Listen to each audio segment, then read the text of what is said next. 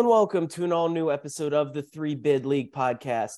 On the back end of the show, Matt and I will take a look at some of the big games that happened last weekend.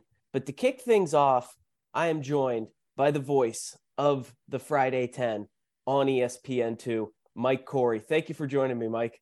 Yeah, Tyler, what's going on, man? Well, it's a great day to talk Atlantic 10 basketball, especially with someone who, at least to me, your voice has become synonymous with a lot of the biggest games in this conference, calling those Friday night games for a long time. And now you're doing some weekend games on USA as well. So we get a double dose here. Yeah, get a lot of action in, that's for sure. I know I appreciate it very much. It's awesome. I love doing the Friday nights. I love doing the A10 period. It's a great league, and yeah, being able to kind of move on to do the Saturday game and sometimes and or Sunday as well. It's been fun, but you get to know the league, get to know the players, get to know the coaches. So it makes it a little bit easier when you're doing sometimes back-to-back and multiple games in a weekend. But I love it. So we'll just start things off here. Just kind of tell everyone about your journey into this job. Why did you want to go into broadcasting? What kind of brought you to college basketball more specifically?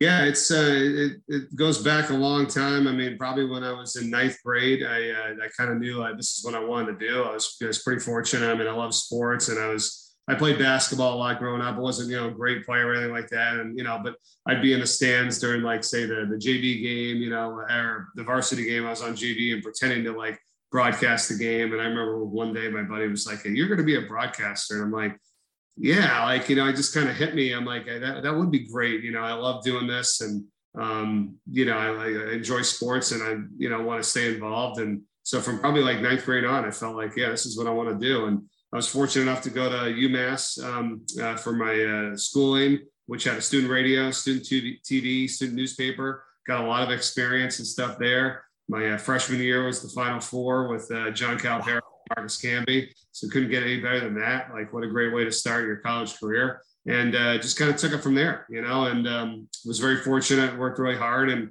got the job at the University of Delaware as the professional voice of the Blue Hens right after I graduated, a month and a half later, and did that for a good 13 years, all the while working in TV, getting a couple of games a year here and there for a long period of time. And then I finally really kind of just kicked it into high gear, and 2008, 9, 10, and then 11 is when I got hired by ESPN. So it's been a long journey, but a fun one. And I'm just, thrilled to be able to do what I love to do. And it's just no regrets, and I'm very fortunate. Yeah, and your resume throughout that time is pretty extensive. 5 different Olympics. You're listed as having been a broadcaster for NFL Europe at one point. I don't know if I want to ask you about the best or just the wildest event that you've ever been a part of broadcasting. Yeah, thanks. I mean, that was a pretty cool experience, and I got to go over NFL Europe a couple of times. So I was over in Amsterdam. We did games in Frankfurt and Dusseldorf, Germany, and it was pretty amazing. But prior to that, I got to go and do the Olympics for the first time in 2006 in Torino, Italy, on the radio for Westwood One Radio. That was kind of my first big experience and unbelievable thing that I never would have dreamed about doing, and I'll tell you, that was probably one of the most that was one of the best experiences I've ever had over there for 3.5 weeks, and the people I met, and got to broadcast speed skating, short and long track, recorded it and played back highlights all over the country, and all the radio stations across the country was part of these shows that they did every night for 2 hours, where they ran back the races and stuff, in addition to all the other Olympic events. So it was really, really cool. And that was just a great experience. So yeah, that among many, many other games and bowl games and, some college basketball games that have been awesome, and multiple different sports. I mean, it can kind of go on, but that one probably was the first biggest, thing I've done. And I always remember that. How difficult is it just to give people the proper descriptions of speed skating on the radio? It's not like basketball where you can paint a pretty beautiful picture. Oh, player A passes to player B, 18-footer good. Or baseball, which I personally still believe is incredible on the radio. speed skating's got to be pretty difficult. Yeah, it was, but it wasn't. I think when you're in the broadcast world and somebody gives you an assignment or something that you maybe never done before, it's like with my, just kind of personal who I've always been, you work hard, you figure it out, you go to great lengths to get the information, the research. And I did. I talked to different, broadcasters. Dan Jansen, the former Unbelievable Speed Skating Great, was doing the TV right next to me, worked with him, asked him some questions, comments, learned the language, listened to the former guys who did it the Olympics before me, went online, got the rules, and there was radio. So there's a lot of description. So, it's so-and-so going around the first turn, or his time is 20 seconds better than the leader right now. All that stuff was appearing on my screen in real time. Like, it was just a fast and furious thing that you just kind of got, really into. And I don't know, I can't even describe how we were able to do it. The short track speed skating, I had an analyst. So we were doing that. And that's a real crazy event. Guys falling down, getting out of the race, changing the winners and losers at the end of the race, so they go to the monitor and review stuff. It's really pretty interesting. So you just learn, you figure it out, you get excited.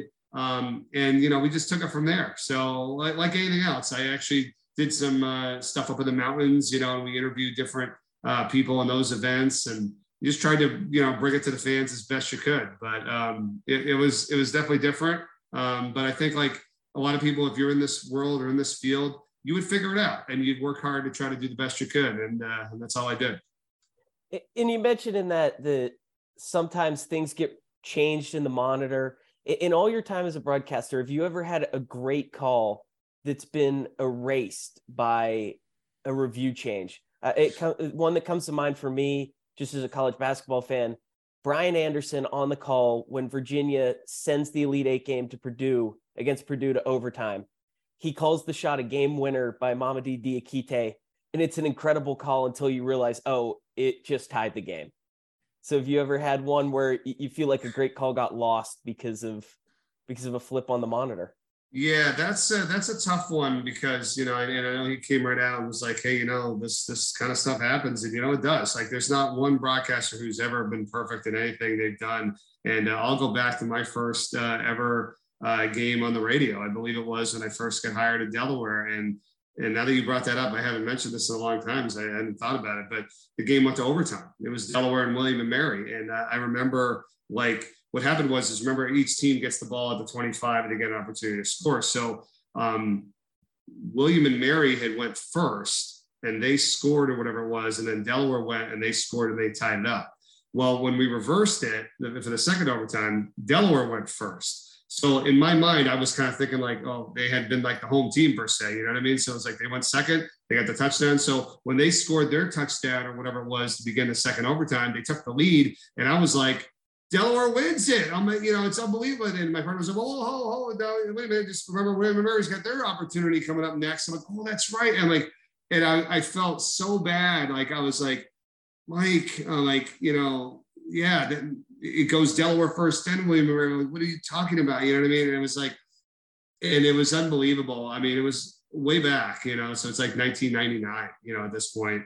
So there's no social media. There's no 4,000 people tweeting at me like, I can't believe you messed this up. But it did come out in the paper, and it said like, first broadcast, from Micah, not bad, but, kind of had a little snafu at the end. And I remember that. And it's just like, you got to sometimes mess stuff up, before you learn and you get better. And I'm glad it was early enough in my career. I never really had anything like that again. In fact, never did. The only thing that I may have had, or I've had a few times, which is fine, is that you call a game winner, or it's over, at the buzzer, and that's what it was. And then it goes back and it's changed. So the case in point was the last week's game or 2 weeks ago, whatever, St. Bonaventure and Duquesne. They were down 3. They got fouled at half court. Guy makes the first free throw, misses the second. His guy rebounds the ball, throws it to his teammate. He throws it up and in. Boom, game tied, right? We're going to overtime. And so that's what I saw. And that's what the official called it. He called it good. So I say, yes, it's good. We're tied, And I'm like, but now they're going to go review it and make sure. And that's okay. Because then they go review it. They're like, nope, ball is still in his hands. No time left. Duquesne wins. And that's okay. That's not messing it up. That's calling it the way it was and the way the referee officiated it. and they're going to go back and take a look at it. I did the same thing in football. Like when you see a flag down in the end zone and a guy throws it into the end zone and he catches it for the touchdown, I'm like, Cronin's got it, touchdown, and so-and-so leads it or whatever. I finish the call and then I go, but there is a flag down. You know what I'm saying? So you don't, you know what I mean? Like you don't like say oh, he didn't get it because he threw in the end zone and it's a touchdown. I mean, that's legitimately what happened. So until you wait and get the call, then you can go back and say, oh, actually it's no good. It was pass interference. But I like to have that just in case the flag was on the other team and now you've got a real touchdown call. So I like to do that. I like to make the call and then, you go back and see what happens. So, yeah. Yeah, and that Duquesne Bonaventure example was more what I was asking about. You ended up giving me a more interesting story than I was hoping for with the Delaware football thing. But it's funny you bring that up. I still remember that play. I'm in the arena under the opposite basket, so I didn't have a great angle at it. And Duquesne doesn't really show many replays in the arena. So all I have to figure out if this game is going to go to overtime or not is I'm literally looking across the court at you and John Giannini, who are calling this game, just looking to see if there's any kind of like facial expression indication whatsoever that might clue me in, because I knew you guys had a monitor. Yeah, well, and I knew that they were going to call it good, because the last thing they want to do, I think, is wave it off and say no, and then you go to the monitor, because this is what's the thing in any sports, football, basketball. The call on the court is so important, because if you go to the monitor and you don't have indisputable video and evidence enough to either overturn the call, then the call on the court is what needs to stand. So I think they, like the way I saw it, and everybody else was like, this is good. And then you can go to the monitor, go, oh, I see it still in his hand, and then you change your call. If they didn't have enough evidence for whatever reason, the call on the court is good. It's a tie game and we're going to overtime. So the call on the court is very important. I had one 2 games ago where ball went out of bounds off of a team, and then one guy goes, for the sake of argument, we'll use St. Bonaventure Duquesne. Oh, it's Duquesne ball. And then he went like this to go review it. Prior to that, the 2 officials came together. They said, no. They talked it over and he was like, wait a minute, it's St. Bonaventure ball. So they pointed St. Bonaventure ball, and then they went to the monitor. You know how important that was? Because they changed what the call was on the court. So they're saying, no, it's actually St. Bonaventure ball. Okay. Now they go to the monitor. Do they have enough to confirm or overturn that call? If they do, great. If they don't, it's St. Bonaventure ball. So that's how important it was for them to make that quick decision right there to say, no, here's what the call we had. Now we're going to go review it. So little stuff like that, I've learned, and I think it's great. And I try to develop actually relationships with the officials. So they come over and they tell us what's going on, and we're not left in the dark. And I feel like we're kind of all on the same team. You know what I mean? So just a broadcast thing for there. Yeah, and I mean, not necessarily that, because that plays a little more cut and dry. The basket's either good or it's not. But when you're dealing with like these double technical situations, that play-by-play guy being able to get the right answer from the refs is so important for us at home. There was, I remember a game, I think it was Dayton Loyola, not the one you just had, but a few weeks ago on a Tuesday night, where there was a situation like that. And you could tell the ref just didn't give a good descriptor. And we were still sitting around days later trying to adjudicate what happened because no one knew. It's tough. I have a one sheeter that I keep in front of me with all these rules and regulations and stuff in college basketball. And what the thing is, like class A, technical foul, class B, what it is, 2 shots, ball, flagrant 1, 2 shots in the ball for the team. Like, I review it, I go through it with the officials, and then, again, it all kind of comes from learning, right? Sometimes you have the calls and you know what it is, and sometimes you get a weird one that you don't. And, you're never going to get to know everything, right? I mean, there's always a wild amount of stuff. I mean, I'll just give you a simple little one here, not to make it a big officiating rules thing, but like, this is the kind of stuff the officials have to deal with. And then their bosses come down on them. Like, if a player steps in the backcourt, it's a backcourt violation. Well, if you step right on the half court line, the other team gets the ball at midcourt and they have 30 seconds on the shot clock and they get them down. If your player actually steps over the line in the backcourt, they get the ball what's called the 28-foot line, a little farther into the front court, and there's only 20 seconds on the shot clock. Like simple stuff like that. Now, hopefully they'll just change that rule to say, hey, any backcourt violation, when you step on the line or over it, you just get the ball in the front court at the 28, and there's 20 seconds on the shot clock for the opposing team because they're already in the front court. They just have to work on some of those rules things, but that's something that I've learned and I know. So if that happens, I could say like why it happened. You know what I mean? And that's not a major difference there, but it is for the officials. And, you know, that's why it's very tough to officiate. Their boss might come down on them and say, you know what are you doing? He should have had it at half court. He didn't step on the, you know what I mean? So it's crazy stuff out there these days. Yeah. And so you talk about your preparation and learning these rules. Now on this show, we've only had team specific broadcasters on. We've had Jay Burnham, the great play-by-play guy over at your alma mater of UMass. Matt Martucci does a terrific job at St. Joe's, but they have to go about their job differently than you do. And so you look at like this week, you've had VCU multiple times already this year. I know you've had Richmond at least once, but let's pretend it's like early January. You have these two teams for the first time. How are you going about the preparation and making sure that you know what you need to know about these two teams? Like, what are you trying to ask of the coaches? Do you get to see practice? How does that kind of work? Yeah, it's a good question. First, let me give my thoughts and prayers out to Chris Mooney and family. And, you know, he's just an unbelievable guy with the heart surgery coming up this week as he stepped away from the team, as we all know, to deal with that. I just want to wish him all the best. I mean, he's a phenomenal guy, phenomenal coach. He's done an unbelievable job there. I've been able to, you know, talk to him on and off the court, had dinner out with him after games before, you know, I don't think sometimes people and the fans have enough understanding or respect what coaches do behind the scenes and the life that they have too. I mean, he has a life, he has kids, and you know, he manages a lot and balances a lot. And Richmond's an unbelievable school. It's hard to get into, you know, and you know, think about what he's done there. Like there's 7 different conference champions in the A10 in the last 7 tournaments that have been contested. So of course everybody wants to win it all. And if they don't, they're like, oh, what's going on here? Like, what's going on? Like, it's damn hard. I mean, it's unbelievable. So just want to give him a ton of credit. I know he's going to get through it and he's going to be awesome. You know, just again, prayers to him. So I talked to him, you know, I'll talk to him before the games. I'll talk to him in the off season. I actually did that with all the coaches prior to media day this year, had a little bit of extra time. I was like, you know what, let me get ahead of it.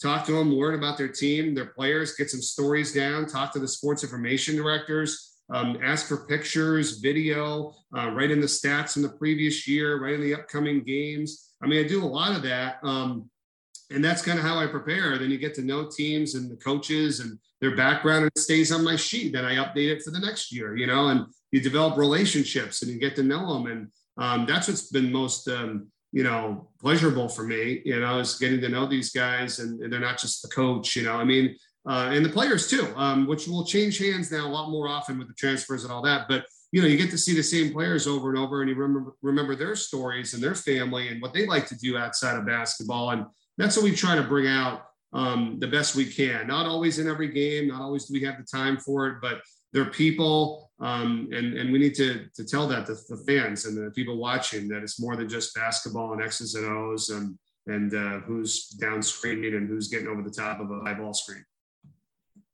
Yeah, and it's an interesting thing. As I mentioned to you when I first got to meet you, you can always tell the difference in preparation for some of these announcers.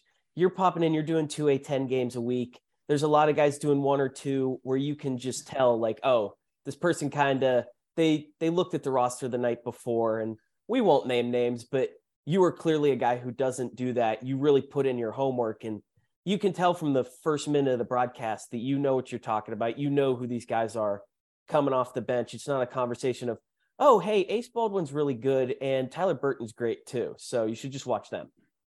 Yeah, I appreciate it. Thank you. And I try, and we do the best that we can with, you know, the information that we have and the time that we have to get ready for it. I mean, you know, look, not every game, you know, I'll be honest, not every game have I been able to do or do it the way I kind of traditionally always like to do it. I mean, sometimes you got to be comfortable at being uncomfortable. You know what I mean? Like, do I want to do 3 games in a row, 4 games in a row? 5? Not necessarily, to be honest with you, if I had a choice, but don't want to not do it. I mean, I appreciate the opportunities. I want to do as much as I possibly can, but yeah, sometimes you do need a little break, or I do like to go to make sure I go to the shoot arounds before every game so you can see both teams, talk to both coaches, get a few more, you know, bits of information from the sports information directors that we can use on the broadcast, meet with my analyst before the game, hang out, have a bite to eat, talk to the producer. And I still do all that stuff as best as I possibly can. But yeah, there's going to be times where you're not, fully able to do it the way you like to do it, and you just have to adjust. There's a lot of information out there. There's so much stuff. Sometimes you got to dial it back. I used to go crazy with prep. You can't have your head in your notes, the whole broadcast, because then you miss what's going on the court. So I've learned that too. So I appreciate what you said, but yeah, it's challenging no matter what. But yeah, you try to do your best. And even when I'm not doing the A10, like I did a lot of the ACC this past year in November, December, non-conference. I don't know those teams as well. I don't know those coaches, players as much, or those sports information people, or even the broadcast crew I'm working with, because we have a lot of new people a lot of the times. But I do my best to get to know them, find out the information, give them my thoughts, learn about the players. So you're right. I don't just come on and go, yeah, that guy's really good. Like I need to know a little bit more here. And you got to say it in a way where you don't kind of alienate your audience. You know what I'm saying? Like everybody watching the St. Bonaventure Duquesne game, I don't say everybody, but most people, maybe they are dialed into St. Bonaventure. Maybe they do know about Duquesne. Maybe they're huge fans of the program. When I come out and try to say a story like it's the first time that nobody's ever heard of this, it's like, well, and Mark Schmidt, he's been there for 16 years. We know that, you know what I mean? We have to try to come in with something that's a little different. Or I talked to Coach earlier and he said blank, and stuff like that. So it really gives them something that they didn't already know. That's my biggest fear, is coming in on some games or teams that other people know more about, like if I'm doing NC State and so, where I don't want to disseminate it on the air as if I'm telling them something that oh, you didn't know this and I found out about, actually maybe they did. And you're the one that's not really up to speed or haven't been here for 30 years watching this program like we have. So there's a fine line of being able to come on and say it in a way where you're telling people that don't know legitimately, but you're not alienating the diehard fans that are like, no crap, Mike. You know what I mean? So that crosses my mind too. Yeah, so we'll pivot into the on-court product. You've talked to the coaches, you've watched the film, you've seen the shoot-arounds, you've seen them all play multiple times now in person. I'm going to put you on the spot. Dayton, St. Louis, VCU, who deserves to be the favorite to win the A10 tournament right now? We're just going with those three, Dayton, VCU, St. Louis. If you want to go bold and give me another answer, I would love it. But I assume most people are going to go with one of those three at this point. We just had this discussion on the air. Like I said, 7 different teams have won the last 7, A10 tournaments. And I hear you. I know those are like the top teams. It's kind of the way it's shaking out, so to speak, right now. But I'll be 100% honest with you. I don't know if I don't want to say it this way. This sounds like rude, like trust those teams. Like anybody's liable to beat anybody today. You know what I'm saying? That's what I mean. I'm not they're not invincible, if you will, of not losing a game. And I feel that way about every one of those teams. VCU is not invincible. They lost St. Bonaventure at home. We saw that, not that St. Bonaventure is not good, but that's huge. Not a lot of people go to VCU and win, right? They lost a couple other games maybe that, you want to expect. Same thing with Dayton. Dayton's lost a few games too. And then St. Louis, at times has struggled a little bit as well, that, some had scratching it. They're all beatable, and I don't think we're giving enough credit to Fordham or Duquesne, or even LaSalle or whatever. I'm just mentioning a few other names. Fordham's on fire. Okay. They've won over 20 games, having one of their best seasons in their history. I don't care who they've played. Okay. I don't care to say, oh, they're non-conference, whatever.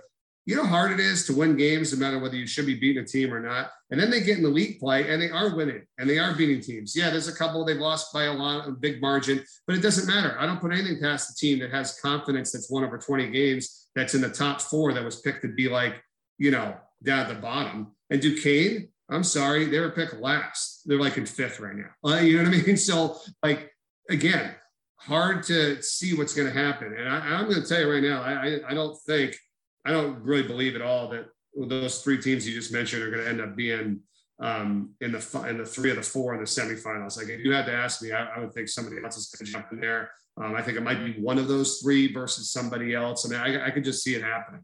I really can. Yeah, and I completely agree. I think one of those 3 is getting bounced in the quarterfinals this year. And you look at the way the standings are breaking out. After this weekend, it looks like those are going to be the top 3 in some order. And then we're looking at Fordham, Duquesne in the 4-5 here. So we take those other 10 teams, everyone in the 6 and below range, is there a team or a player that you would look at when we, like we just said, one of these quote unquote big 3 teams is probably going to get bounced early? Is there a team or a player that you have an eye on that could deliver that big upset in the quarterfinals? Well, I mean, George Mason had a lot of expectations on them before the year, and I know Kim English has done a really nice job there. And again, it's very difficult to win, but they got a decent record. They're 8-7. They're right there, right behind Duquesne. LaSalle. I mean, and again, I know they're not high on anybody's radar because they've struggled over the years. Fran Dunphy is pretty unbelievable, like one of the best coaches of all time with almost 600 wins. I mean, look what he's done, right? Just to take this team to now all of a sudden be 7-7, beating teams relevant. They're right there. And then George Washington's got Bishop, who's been leading this league in scoring. So I mean, like, they're capable, right? And then, Billy Lang obviously wasn't, I know people are like, oh, what's going on St. Joe's? Like, again, they're right there. They're hanging in there, 7-8. I don't put it past them. I certainly don't put anything past Mark Schmidt. I'm just going right through the list here. Like in Richmond, I know now without, Coach Mooney, and hoping that they'll rise to the occasion, right, with that. Davidson, UMass, Rhode Island, and Loyola Chicago, and no offense to any of those guys right now, but yeah, I wouldn't say I could see them in that mix. But everybody else that I mentioned just before there, all the way down to maybe St. Bonaventure and possibly Richmond, because Tyler Burton is unbelievable and capable of going off on any night too. Pretty open there, right? I mean, that's kind of 11 of the 15. I don't know what you think about that, but there's one or two that I would I'd probably take out of that group. I'm not sure Richmond and St. Joe's have what it takes to go all the way, especially we'll see what happens with the interim, but losing Chris Mooney is a huge blow to a team that's been struggling the last few weeks regardless. But yeah, I guess I'm not saying go all the way because I agree with you on that. Yeah. I definitely agree with you on that. But making some noise, getting into the semifinals, challenging, maybe even getting to the championship game. I don't know. But I think people are going to be surprised. I'm going to say that. We'll see. Yeah, I have my eye on probably George Mason and St. Bonaventure out of that group more than anybody. But someone's going to go deep, and they all really do have a chance. But we'll close it out here. You're UMass alum, and you actually, and I love this, you have your schedule of upcoming games on your website. And so you're actually going to close out the regular season at the Mullins Center back home. It's not been a great last few weeks for UMass. They're sitting in 13th. Frank Martin seems to be pretty mad about something every time he goes to the podium. And, the UMass conversations haven't been that fun these last few weeks. So before we close things out, give us a positive that you've seen for the future of this program from afar that makes you believe that your alma mater might be getting back closer to the glory days in the next few years. Yeah, Frank Martin for sure, and Derek Kellogg, who's on staff there, was a great player, former head coach, and now an assistant. They're going to be fine. Like, I talked to them before the season started. I went up there in the midseason, talked to Frank Martin in the middle of the year. I was up there for some games and stuff, and I know he's going to get this thing turned around. I don't think maybe he realized what I'm sure he did, the challenges and stuff that needs to happen there, and then number one, get the fans back. Like, I'm thoroughly as an alum, I'll be honest, disappointed and disgusted when I watch a game and I see a ton of empty maroon, red seats, whatever you want to say there. Just unfortunate. And I know everybody always thinks like, well, when you win, they come. It's like, you know what? I'm not putting this on Martin or the staff or whatever, but I just, as a former alum and loving that school, like, I would be knocking on every single door in every dorm room there. I mean, there's almost 30,000 students that go there. We need your help and support there to help win games and be a part of it. So that being said, that's just a whole nother issue, whether it's in the marketing department or whatever. I'm not just trying to bash people there, but because I love UMass, but that's a huge thing. You got to look at it like that.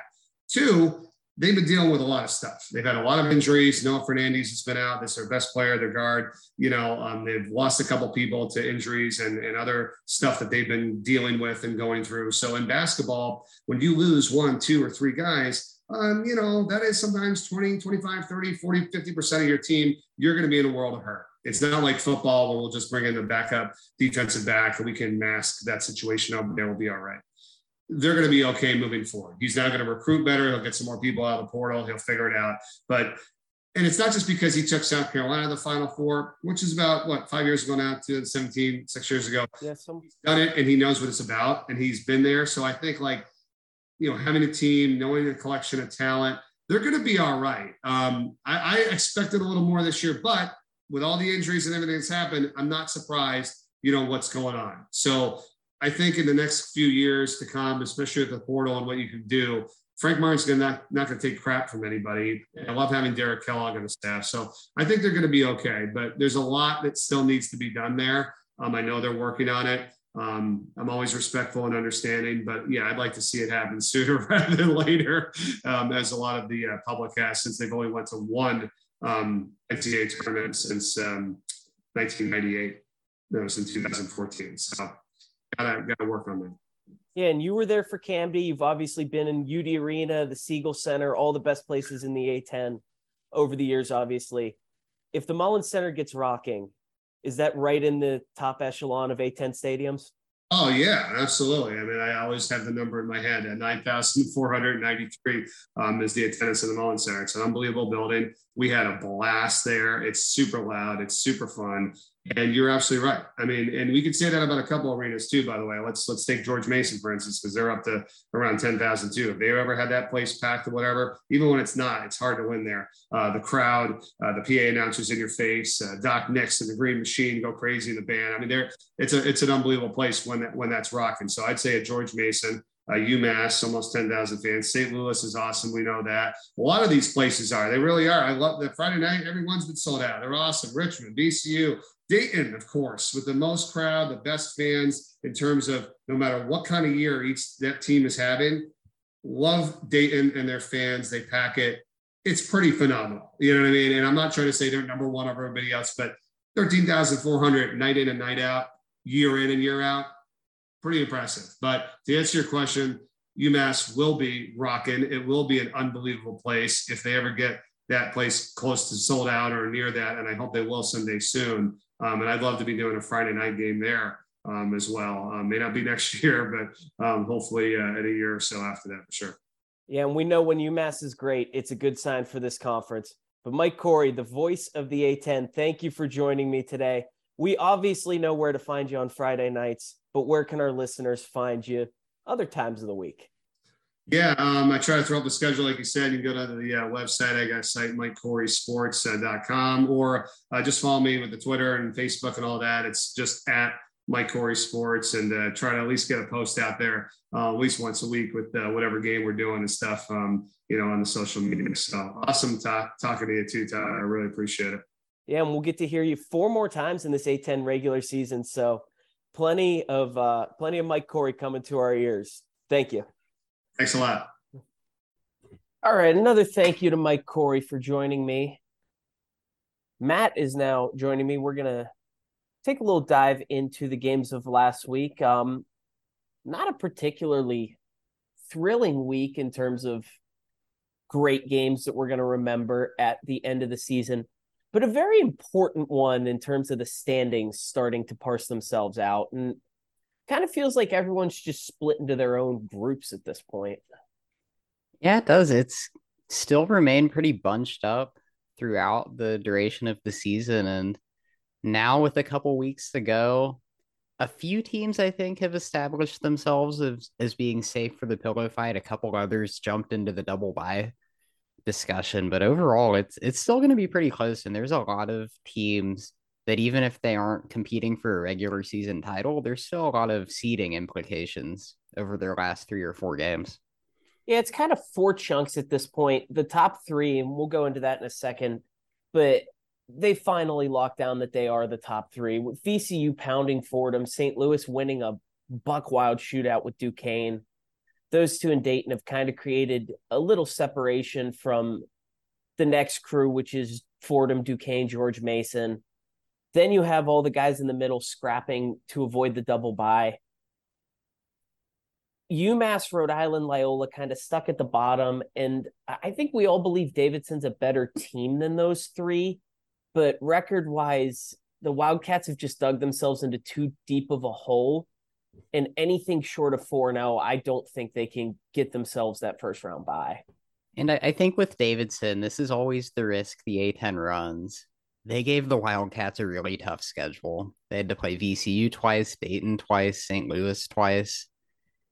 That's just a tough break for a team that ended up not being very good. So the analytics are going to tell you Davidson's a middle of the pack team, but I think a big part of their struggles this year is that they went 0-6 in those games. So if you want to look at a pillow fight team that could maybe have a better chance of winning a few games, maybe you look at Davidson just because they've had to deal with a tougher road than just about everyone else. And we feel pretty confident that this is how this is going to break out. Although I pull up the standings, and we're filming this before the Tuesday night games. We both feel decently good that tonight might actually be a rare normal night, and that VCU and St. Louis will come out on top. Obviously, if something shifts in that, something crazy happens in those games, we will pop back on and talk about that at the end. But just a heads up that we haven't seen those results yet. But just looking at the standings, these Tuesday, Wednesday games, the top 5 are all on the road. The 6 current pillow fight teams are all at home. And so we could see an upset or two that starts to shift the balance of power. But I think we're starting to see things break out here. And you mentioned some teams pull themselves into the double bye race. And I assume you're talking about George Mason, who now got up to 8-7. They're a game and a half back of Fordham for that 4 spot. They are actually off in this window. I ran through anything short of 3-0 from the Patriots. I don't think they actually have a chance of the double bye. And it's a pretty tough end of the season. They still have to go at Dayton over the weekend and then play Fordham and Richmond the last week of the season. So they've played themselves into the race with a 3-game winning streak right now. And still, that's good. They're playing better basketball heading into the tournament. But I think we at least need to talk about them a little bit, although looks like they do lose the tiebreaker to Duquesne. Haven't played Fordham yet, so. Well, so here's how it goes. I crunched the numbers on this. First of all, they close at Dayton, home Fordham, at Richmond. So, yeah, conceivably 3-0 probably gets them there, but do we really think that this weird, inconsistent Mason team's going 3-0? Because I certainly don't. Even if they beat Fordham, it basically becomes impossible for them to get it at 10 wins. Whether it's a 2-team or 3-team tiebreaker, whether Duquesne or Fordham wins in that last game at Rose Hill, the Patriots are going to lose that tiebreaker every single time because of the fact that Duquesne and Fordham play each other twice. They obviously lose the head-to-head to Duquesne. Any 3-teamers, they would lose to whoever wins that Duquesne-Fordham game on the last day. So they have to get to 10, and they would need basically whoever wins Duquesne-Fordham to go winless in their other games and for the other one to win just one. Because they'd have to be at 10. Fordham could still be at 10, but Duquesne can't get to that number. So the math is heavily against the Patriots unless they go 3-0. So I kind of want to just squash that one right now. It's pretty unlikely, but I think that does mean that we have a pretty good chance of another 4th place Mega Bowl between Fordham and Duquesne on the last day of the season, because we're heading toward a pretty likely path where those teams are either going to be tied on the last day of the season, or if Duquesne ends up with the tie, I believe their win over VCU would vault them ahead of Fordham for 4th place. So for these, if you're a fan of these two teams now, if you're Duquesne, you need to start rooting for VCU. And if you're a Fordham fan, you need to start rooting for St. Louis. Because if Duquesne does split that season series 1-1, they got to go to second tiebreaker, record against first place, then second, then third. They're both 0-1 against Dayton. So if the Flyers win the league, that means nothing. Duquesne beating VCU, Fordham beating St. Louis, whoever finishes higher between those two teams ends up with the tiebreaker.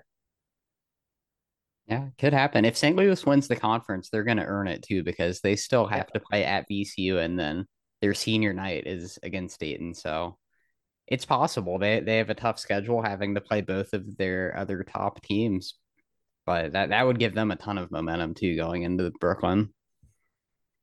By the way, there is a completely insane scenario here where if St. Louis does win their last two the final week, so beating VCU and Dayton, finishing 1-1 against each of them, if they end up tied with the Rams and Fordham and Duquesne end up tied, now we start going to tiebreakers that will be decided based on like who finishes 6th, 7th, 8th, because we'd have to break the first place tie with that. And then we'd have to break the 4th place tie based on who wins the VCU St. Louis tiebreaker. So in the year of chaos, let's actually just all start rooting for that. I mean, that's like we were never gonna get a year where everyone goes 9-9, but that's like the next best thing. So definitely could happen. And if it was ever going to, it would be this year. Yeah, and like, but there's a legitimate universe where like where St. Bonaventure finishes in the standings could actually decide the A10 champion this season. See, I love that. Like in a normal year, we're talking about somebody that's kind of on the bubble, but not really. This year, we just get to have fun with the standings and crazy, convoluted tiebreakers and scenarios where anything could happen. And when it's a one bid year, that's what really matters, the seedings and what happens in the tournament. So glad we get to spend a little bit more time on this and it's actually meaningful. By the way, as I dig into this, if this does happen, where St. Louis ties VCU and Fordham ties Duquesne, almost definitely we end up with St. Louis getting either the one or the two, depending on what Dayton does. And then Fordham getting the double bye because VCU lost to Bonaventure and St. Louis lost to a worse UMass team. So that's actually what it would come down to. It's not nearly as complicated as I was thinking. So I guess if we're talking about the regular season title though, and we're entertaining the idea that St. Louis does have a chance, which they're only a game behind VCU as we're recording this. And they play each other, so yeah, they do. But how do you feel about that? Do you think? I mean, right now the Ken Palm, the Torvik, whatever, they're all going to tell you St. Louis isn't on the same level as the other two. Do you feel like they're playing good enough basketball? Did they do enough over the weekend against Duquesne to give you any hope that St. Louis could end the season on a nice little winning streak? No, because just there hasn't been a point this season where I've felt like they could go 2-0 in a week against VCU and Dayton. And that's what's going to happen. I feel this, as crazy as this season has been, I feel the exact same way about St. Louis as I did in October. The talent level is basically equivalent to Dayton and VCU, and they match up really poorly to both of them. And that's basically just what it comes down to. They're 0-1 against each of them. They're going to have to beat them both. And I don't think that that's going to happen. And at this point, the regular season title, pretty simply, will probably just come down to if St. Louis can go 1-1 in those games, which of those two teams beats them? Yeah, I mean that's pretty much it. Every one of them finishing with a tough schedule against each other, but still, I mean, I think it's worth talking about. This is a team that went on a 6-game winning streak in conference play, so they can get hot, but you do have to wonder just the fact that the VCU and Dayton games were two of their weaker performances in the conference season. It is a little bit hard to see them winning both in that final week of the year. Yeah, but let's go into the game you just mentioned, St. Louis against Duquesne. A huge win for the Billikens. Kind of a weird game for Duquesne. The Dukes honestly did not play their best game, which you would think that they did, putting up 85 points in Chaffetz. But it turned into a weird shootout, basically off the jump, and that obviously helps St. Louis in this season. Duquesne just didn't have their normal inside physicality. Francis Okoro was the best big in this game, and that was something that I certainly personally didn't expect. As we've seen over and over again, Okoro is wonderful to have when you're playing like a Rhode Island that you can push around. But against these tougher teams, he struggled mightily. He flipped the script in a big way against Duquesne. 14 points, 16 rebounds. But in the end, they won this game, and maybe this is a reason to start to change our thinking on the Billikens. But they won this game because non-conference 2021 Gibson Jimerson, the killer slasher that we saw kill Boise State, that for the month of December of last year looked like a first team All A10 guy.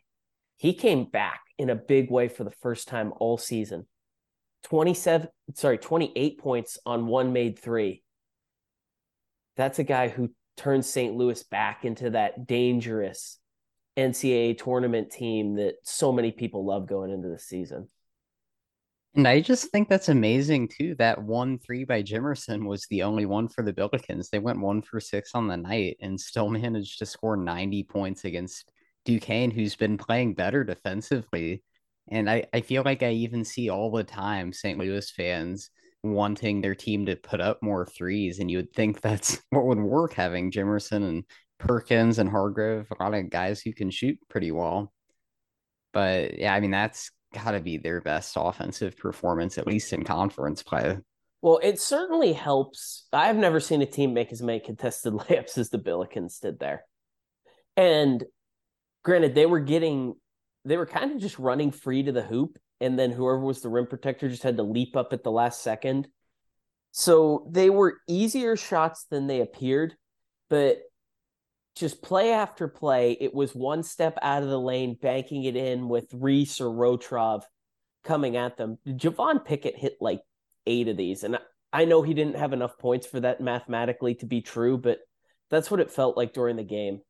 And St. Louis just able to get downhill over and over and over again. And I guess that's what happens when you have Yuri Collins really running things to perfection as he did in this game. Racked up his normal 9 assists, but he was really looking to score the ball as well. And that's not always true for Yuri. I mean, maybe we look back and this is just the best case scenario for a bunch of guys on St. Louis. But if you want to look glass half full and say that this team can win in March,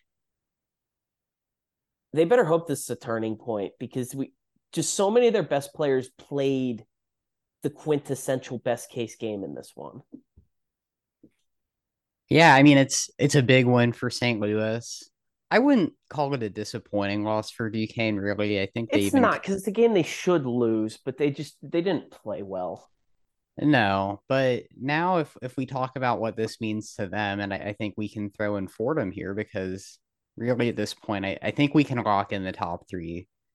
Duquesne and Fordham are likely going to be playing for that last double bye spot. And Fordham now coming off one of their worst games of the season at VCU, where they just could not stop turning the ball over, and VCU played incredible defense throughout. Where do you see these teams heading now? Do you think it's a pretty even battle for Duquesne and Fordham going for 4th place, or do you feel like one might have the upper hand after what we just saw this weekend? I think it does come down to Rose Hill. The schedules are decently equivalent. So basically, for the context here for everybody, Duquesne, to have a chance, just has to match or better Fordham's record over these next 3 games. If Fordham plays better than the Dukes, then they actually lock it down before they even get to that last game. But leading into that, Fordham at Loyola, home Rhode Island, it's about as good of a week as you can get in this conference right now. That's a good get right week. Yeah, and then a tough one at George Mason. Duquesne doesn't have quite the easy level of games, but they don't have anything as hard as playing at Eagle Bank. They're at LaSalle, and then they get a fairly easy homestand against Davidson and UMass. I wonder just how much to worry about Fordham, or even to look into this against VCU, if they're just not as good as we thought, if it's just an off night similar to what they had against Davidson in the A10 season opener, because they still did win 8 out of 9. This has been an offense that has turned things around from what looked like it was going to be really rough going into the season, and suddenly they've been scoring a lot of points. Defensively, they're still sharp as ever, but do you take anything away as a big concern against VCU, or is it just an anomaly that they turn the ball over more than 20 times and couldn't handle any of VCU's pressure. I take away one thing, and I tweeted this out. So you look at, you can go win by win throughout this streak for Fordham. More than half of them, they made a big comeback in the second half. And I watched basically all of those games, and they all followed a very similar theme. The offense comes out super flat in the first half. Second half, they come out, they ratchet up the defensive physicality and pressure to the max. They're forcing turnovers themselves. They're really roughing up the other team. And I honestly think that defensive energy starts to key them on the offensive end. They're playing more loose. They're playing more free. And all of a sudden, they look quicker on offense. They look far more confident. This game, they try to ratchet up the physicality, and that whistle was way too tight for them. And so I think when we get into the A10 tournament, if they're down 10 early, and it's a game where both teams are in the double bonus 10 minutes in, they're in a lot of trouble. Now, maybe one variable, Khalid Moore, like 6 minutes into the game, took an outrageously stupid foul where he just drilled a ball handler in the backcourt, and it felt like nothing at the time, but it's one that you file away because the way the whistles were going, it already popped into my head like, okay, you don't want this one on your record. He ends up getting his second a few minutes later, and he just never got going in that game. Honestly, no one ever got going on Fordham except Will Richardson, who was dynamite. But if Fordham can't rough up these other teams, especially a team like VCU who's more talented than them, then they can't come back in these games.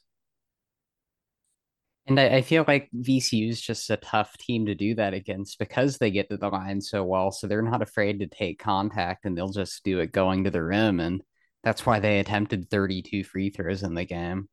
So, yeah, just a tough offensive game for Fordham. Richardson was really impressive. He kept Fordham in the game for a while in the first half, and it was great to see him have one of his better games, even in a losing effort. But I just think the other big takeaway, and it was fitting that VCU had a bunch of alumni that they honored during the game, but Havoc was back, and it felt like they couldn't let Fordham breathe during the game. And I forget exactly what the announcers talked about, but it felt like every single dribble was contested and that Fordham didn't even have space to blink while they were bringing the ball up the court. Yeah, and one of the other things for Fordham, in a game like this where you're trying to come back, Quisenberry only having 9 shots is not going to win you this game, although he was one of the biggest culprits in the turnover department, so maybe that was a big piece of it. But VCU ends up surviving the gauntlet of Rams. 2 wins in Rams versus Rams battles this week. They beat Rhode Island on the buzzer beater earlier from Zeb Jackson, a game where, quite honestly, VCU played like crap. But they had to take the emotional blow of losing Jaden Deloach, what looked like it was going to be for the season when he came out. He ends up missing a half of a game. But for me, the biggest takeaway for VCU, and I'm interested to hear what you came away with this week, but I think they're in a great place right now because we saw great performances from the 2 quintessential Mike Rhodes types of players. Zeb Jackson, who actually looks semi-confident shooting the ball for the first time all season, and Nick Kern, who put on his best Keyshawn Curry impression in the Fordham game. He had it was either their first 10 or 10 of their first 12 points in that game. All of them just open layups off of just being faster than his defender or just outsmarting them and slipping for a cut. And if those guys start to embrace that kind of Keyshawn Curry, think maybe younger Vince Williams before he became a star type of role, then VCU finally has those little side pieces that their offense been missing all year. Yeah, I think you're right. And in terms of Zeb Jackson's confidence, how much higher could it get after making the game winner against Rhode Island, a game where VCU trailed the entire way? They frankly played awful and really felt like they had no business winning that game on the road, but they hung in there. And I think that's one of the keys too to VCU getting back to their ceiling.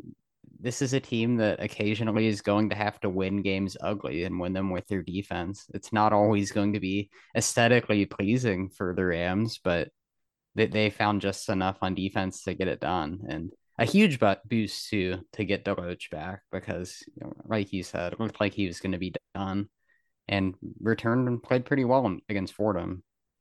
Yeah, and by the way, I was watching the end of VCU Rhode Island on my laptop. So smaller screen. I thought Seb Jackson was Jade Nunn on that last shot. That's how clean it looked. And Seb Jackson's jumpers looked awful for most of the season.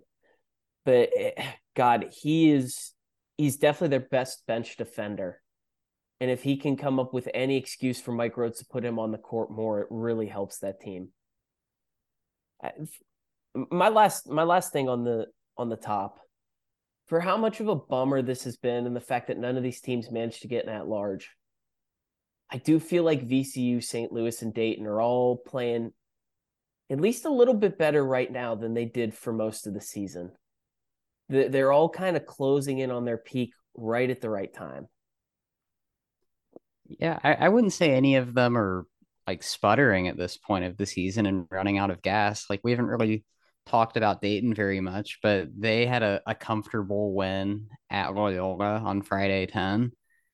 And coming off that, they beat VCU and St. Louis the week before. So Flyers are playing good basketball too. And really, it's not like some seasons there's a team coming in on a huge winning streak and is head and shoulders above the rest. I don't really think we have that this year, even though VCU is a game ahead at the moment and it looks like the favorite to win the regular season.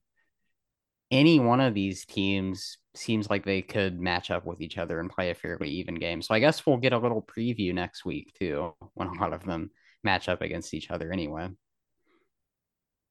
Yes, we will. But any other games you want to talk about here before we go into our final little part?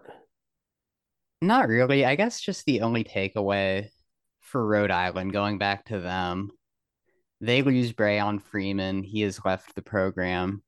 And at this point, just a bad offense turns even worse for Archie Miller's team. And I just felt like we needed to say this. Are you concerned at all that in his first year with Rhodey, Archie's two big transfers didn't work out? Because remember, he also got Anthony Harris, who never suited up for the Rams. I have no problem. I don't fault Archie at all for the Anthony Harris thing. He had a chance to get a talent that he probably otherwise couldn't. So why not just take the chance? Yeah. The Freeman thing, and this was pretty clear from the beginning that there was tension there. I mean, it was from second or third game of the year. He was getting benched in crunch time of games where he was playing well. Yeah. And it would basically, he was only getting to close games if he was just clearly one of their two best players on that night.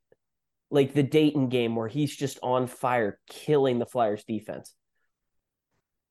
But it just never seemed like a good fit. It was, in hindsight, honestly, we probably should have all seen this. This is a guy who was playing on one of the all-time sloppiest teams I've ever seen. That GW crew last season where it's just him, Bishop, Bamisil, my turn, your turn, not actually running real offense. And Archie Miller's not the kind of coach who's ever going to put up with that crap. Mm-hmm. Now, on the flip side, we've seen James Bishop get fixed. Like Chris Caputo turned James Bishop into a guy who could play a real offense. Archie couldn't do that with Freeman, and it's pretty clear Porter Moser couldn't do that with Bamisil down at Oklahoma. So it's just, it never felt right here. And I guess Freeman probably will get a waiver because Rhode Island's sure as hell not going to put up any resistance to him leaving. Mm-hmm. I'm sure they'll sign all the paperwork to get him out of there. But we'll see what happens at his next stop. This is a guy who's so talented, but I fear he's going to a lower level for a coach who's going to be willing to put up with his garbage. He's going to put up great numbers and never get better as a basketball player. Yeah, it's a shame it didn't work out because we saw so much promise last year at GW. But we'll see where Rhode Island goes next year. I'm sure it's going to be another big retooling year for Archie, and he's going to have to bring in a lot of new faces because they're losing Jalen Carey, and I guess Leggett, he's only a junior, so he should be back. But speaking of GW too, I think we have to mention probably the game of the week. The Colonials blow, I want to say, an 18-point second half lead. The game goes to overtime in the Riley Center, and somehow, when all the vibes were against them, I feel like it's so hard to win an overtime game after you've just collapsed in the second half. GW holds on with James Bishop hitting 3 last second free throws. So a nice recovery for them. That's a team that's kind of been struggling the last few weeks. So good to see them win in one of the tougher A10 road environments heading into the tournament. I felt like GW desperately needed that win, especially with the big lead. They were sputtering out, but now on the flip side, St. Bonaventure desperately needs a win going forward because they've lost 5 straight. But the biggest takeaway from that game is welcome to the Chaos Conference again. We're going to get something like that in one of these like 8, 9, 7, 10 games in the A10 tournament. And before we wrap it up, one thing I want to mention, I want to go back to Freeman. And I think we should actually do a retrospective on the preseason predictions at the end of this season. But the 4 guards on last year's all-rookie team, obviously with Deron Holmes, who was an all-conference player last year, but all 4 of those guys end up on preseason all-conference. And they've all gone in massively different ways. You have Brayon Freeman at the basement getting kicked off the team. You have Jaden Nunn, who's been a disappointment, although since we've started talking about Freeman, Nunn's hit 2 threes to start the game against St. Joe's. Malachi Smith, who I think at this point it's pretty clear that if he had stayed healthy was going to be an all-conference guy. But because of the lack of games, is not going to get there. And then Eric Reynolds, who is a second or third team guy for sure at this point. And I know at least I was the lowest on Reynolds of any of these guys going into the year just because of the situation. St. Joe's just ended up giving him better quality teammates than I expected. Yeah, it just goes to show in the preseason, you never really know who the breakout players are going to be, who's going to build on a promising freshman season. And yeah, Reynolds of all those guys is just having a tremendous year at St. Joe's. So let's close it out here. The pillow fight. As we mentioned earlier, Davidson probably has to win out and get to 9-9. At this point, 9-9, I think, makes anyone safe. 8-10 probably sends you to a tiebreaker of some sort. But we got 6 teams trying to get 4 spots to avoid it. LaSalle and GW at 7-7, St. Bonaventure, St. Joe's 7-8, Richmond 6-8. Sorry, it's actually 5 teams trying to get 3 spots to stay out. I was still including George Mason in there. They're 8-7. 0-3 maybe puts them in danger, but I think the Patriots will find a way to get at least one of those games. So I'm not even going to count them here. Are you discounting Davidson going 4-0 down the stretch? I mean, their toughest game, they do have to go at Duquesne, which is going to be a challenge. But besides that, St. Bonaventure, GW at home, at Rhode Island, the other 3 are very winnable. I mean, let's say that they do go on the road and beat Duquesne, which is certainly in play. I just don't have any confidence that they can then also sweep the bookend of St. Bonaventure and GW. Probably not, but like Davidson's just given us no reason to believe that they could close on a 5-game win streak unless we were going to throw in at least one more game against Loyola or UMass as well. So right now then, with these 5 teams, do you have any leans on who you're expecting to be safe? Is anyone definitely safe out of that group where you're almost certain? Definitely not. None of them should be comfortable. I don't. No one really has a schedule edge. Like all their schedules are kind of the same. I think LaSalle probably is the most difficult. They're home for Duquesne, and then they have to go at GW at Dayton. But they also close out with Loyola, and they have that at least half game edge over everybody else right now. That's going to really come in handy for the Explorers. I think Richmond probably has an edge to the bottom. They still got to play St. Louis and VCU. Now, if they could beat St. Joe's at Hawk Hill, that goes a long way, but I'm not sure that would really matter. The Spiders they're a team that, unlike the top three, I feel like they're playing nowhere near their best basketball as of late. They found it again in that second half against Fordham, but then blowing the GW double overtime game, that was one that they really needed to have to keep the momentum going. Burton has just not shot the ball well, frankly, at all since December. I don't think they know who their point guard is. Jason Nelson's not even playing at this point. They're trying to get Jai Bailey back into that role, but at the same time, it might be Marcus Randolph.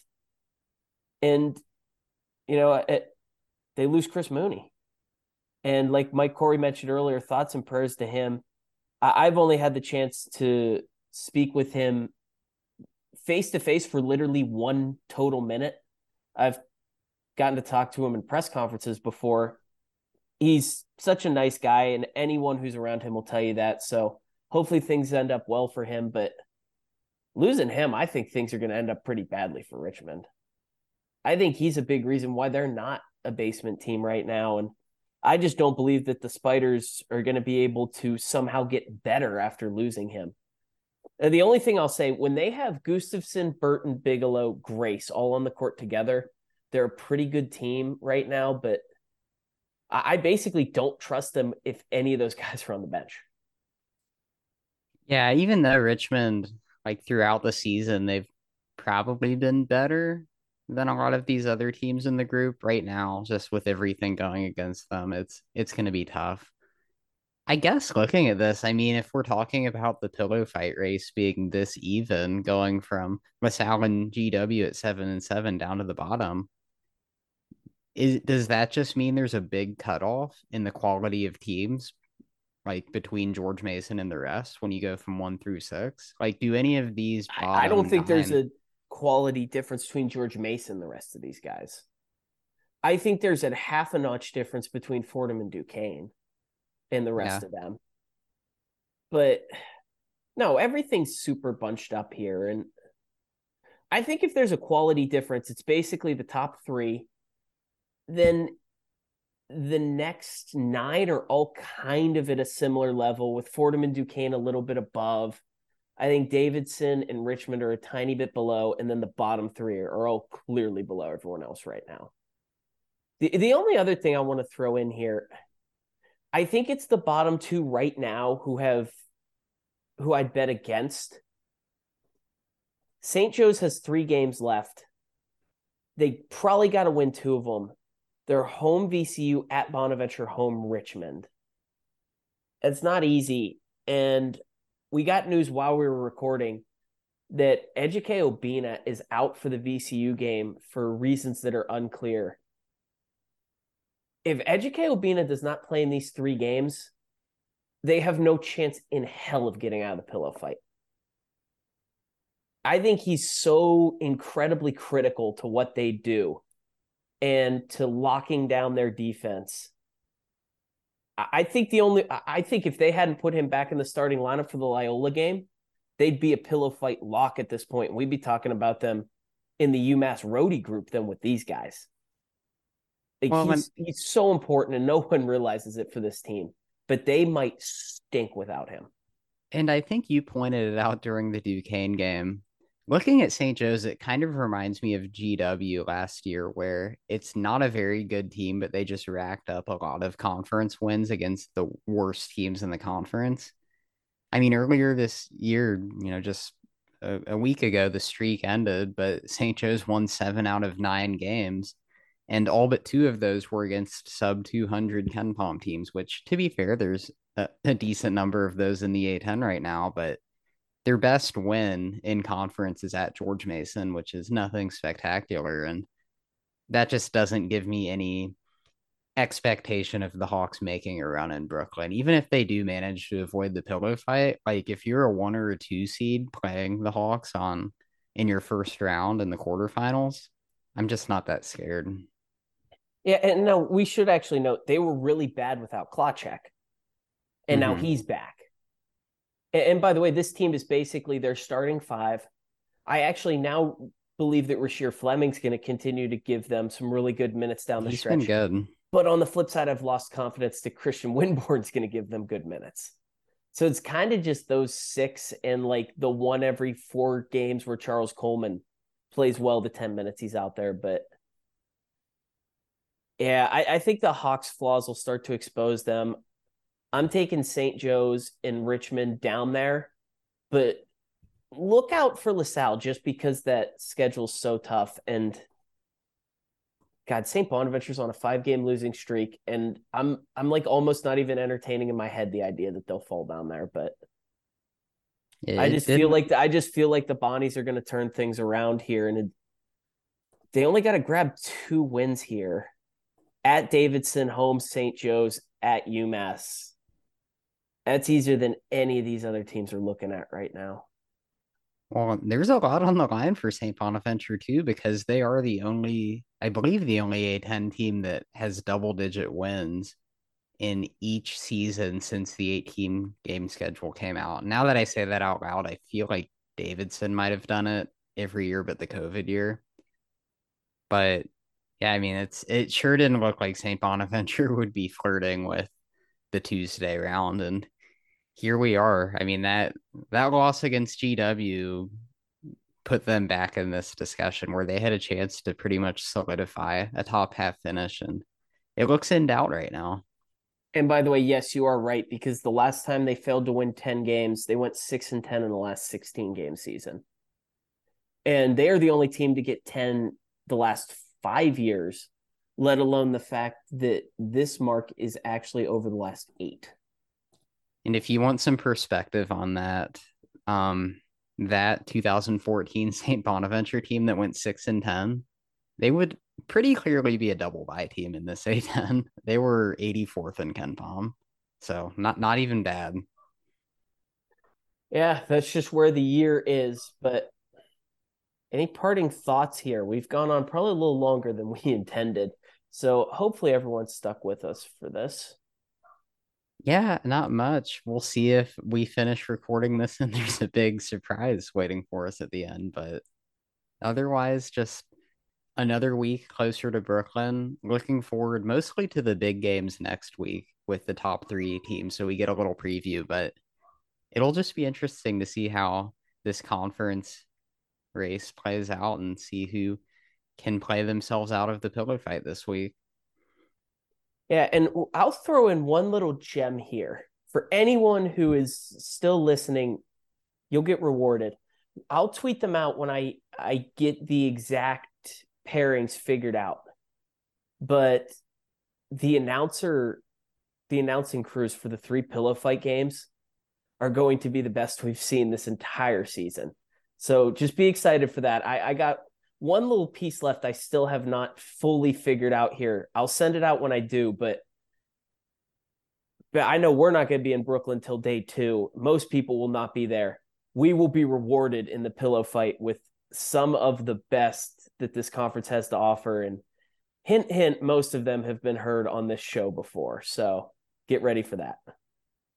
Yeah, can't wait. I think that's a pretty big hint when the 2 of us are talking about, or when we're excited about an announcer. I think that should give it away. But yeah, I can't wait for the Tuesday round. That's the biggest thing to be excited about that day.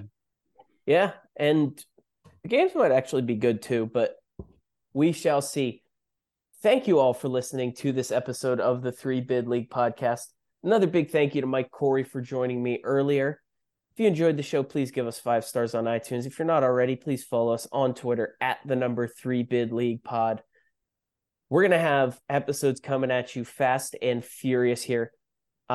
Maybe one more this week. Probably depends on how the Wednesday games go. But we will definitely be back Monday morning, probably with 2 episodes for you in that final regular season week. So everyone get ready. We got a lot of great stuff coming for you here in these final weeks of the season.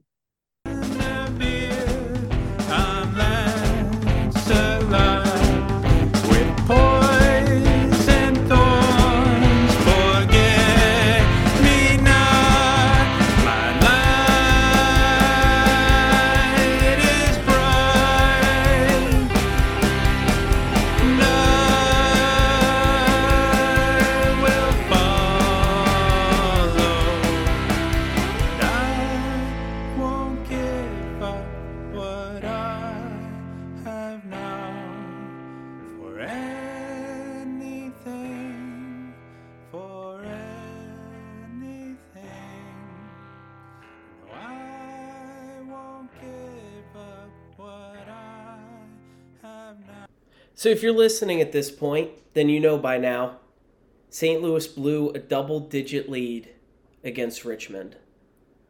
And you know what?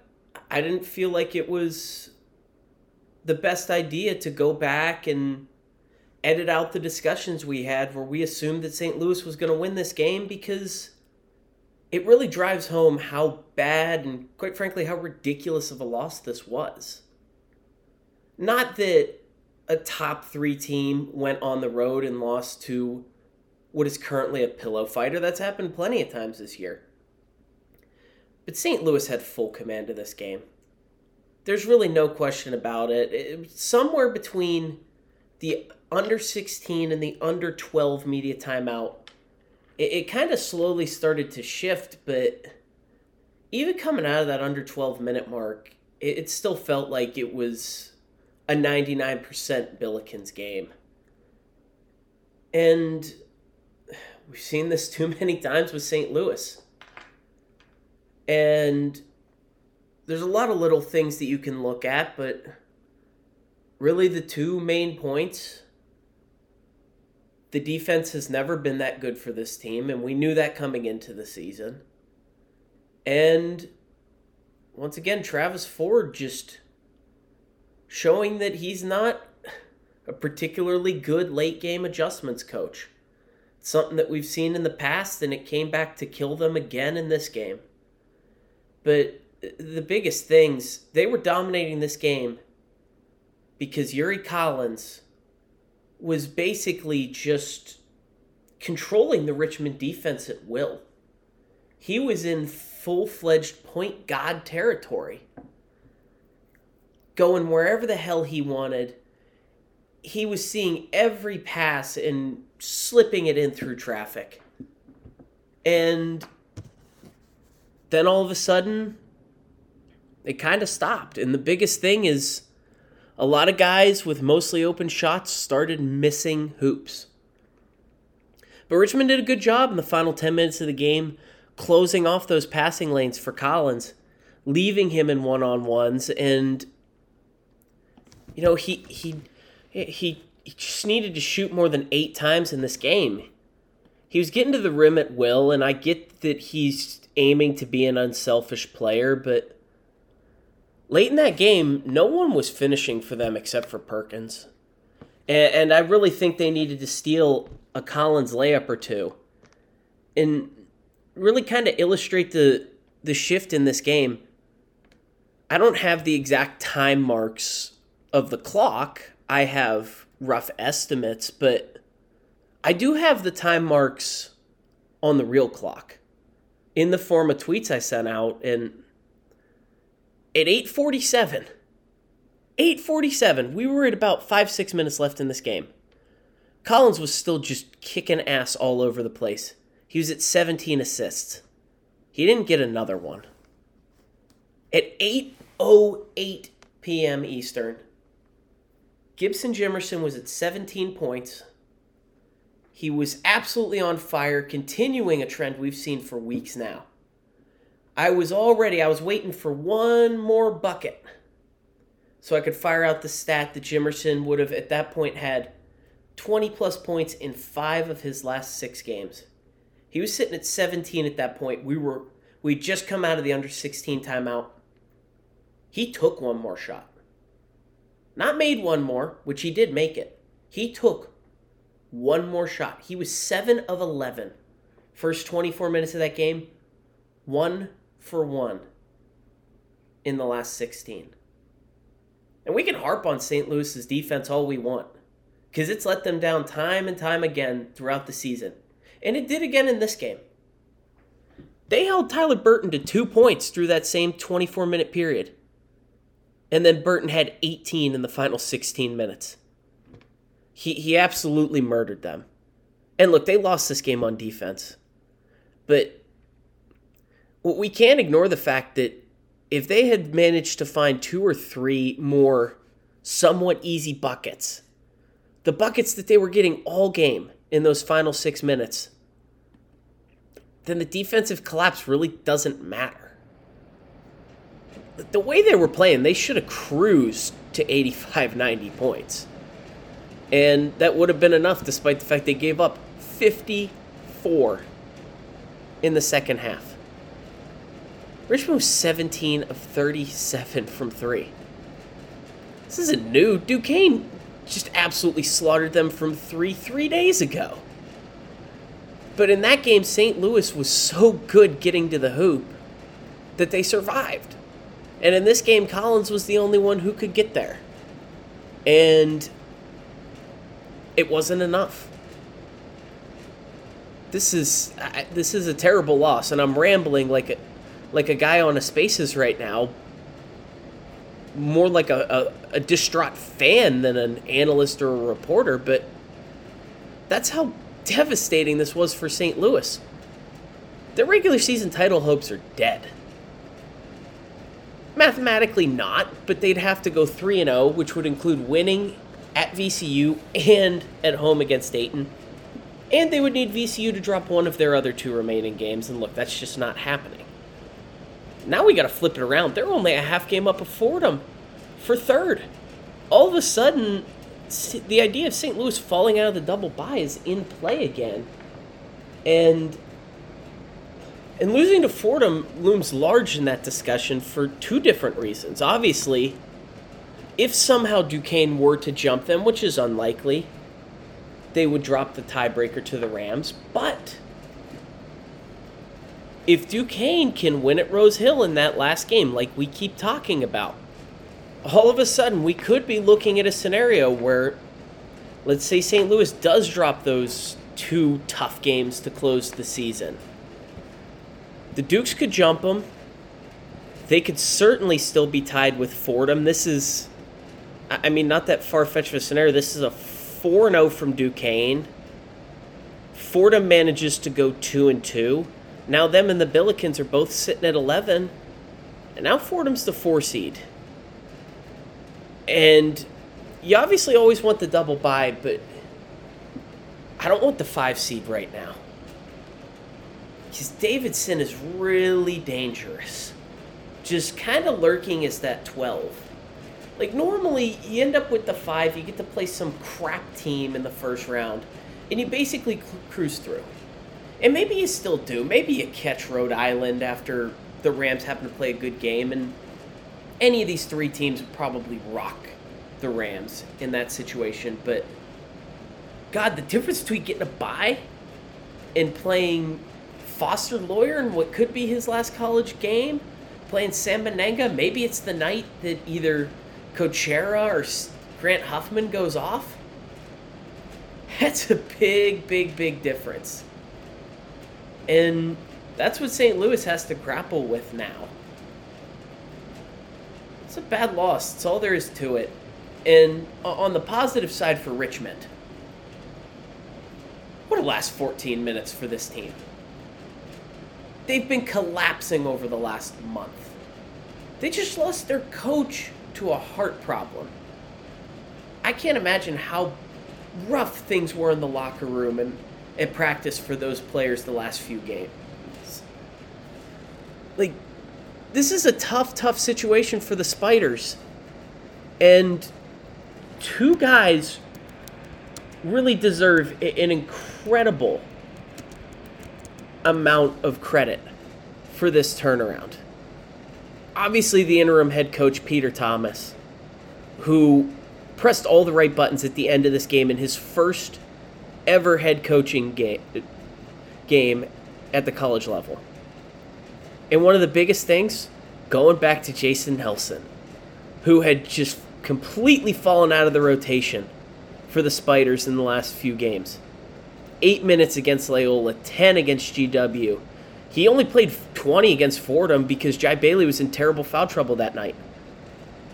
Nelson responds with 17 points. He was huge for them in crunch time. Obviously, he's the guy who banked in the 3 that put the game out of reach. But the other guy is Matt Grace. Because when St. Louis jumped out to that big double-digit lead, it took a while for Richmond to actually launch the comeback. They just kind of hung around. And early in that second half, Grace was the reason that they hung around. The reason that we started to see cracks in the foundation of the St. Louis defense. He just kept finding open shots. He was the guy who was starting to eke his way into those gaps. He ends up with 18 points on the day. He is just played a fantastic February. He's the biggest reason why Richmond has managed to really hang around in the season and not just collapse and make that bottom 4 into a bottom 5. But it was a 3-pointer to start the second half that kind of opened things up for them. He ended up hitting 2 more jumpers, another 3, and a long 2 before things really got going. But those 8 points were so critical for Richmond being able to spark this comeback. He was the guy who poured the gasoline on the firewood. And then Tyler Burton and Jason Nelson dropped the match. This is a great win for Richmond on the flip side. They were dead to rights headed to the pillow fight before this game, and they still might be. There's, as we speak right now, they're still sitting in one of those spots. And they got a tough climb to go to get out of there. But tonight leaves the door open for that. And incredible credit to the Spiders, not only getting up for this game in a tough situation, but finishing the deal after really getting smacked around early on. It was a fun game, and it was worth this time. So we will see what Wednesday brings, but things should continue to be fun. Quick shout out to VCU. They made quick and easy work of St. Joe's today. Career game from Jaden Nunn, 31 points, 12 of 13 shooting. And it would have been more, but he didn't play much in the late second half because VCU had such a huge lead. They absolutely pounded the Hawks. St. Joe's defense is just really bad without Ejike Obina. And so hopefully for sake of them, they get him back very, very soon. It was a fun Tuesday. We'll see what Wednesday brings here. Hopefully that will be fun as well.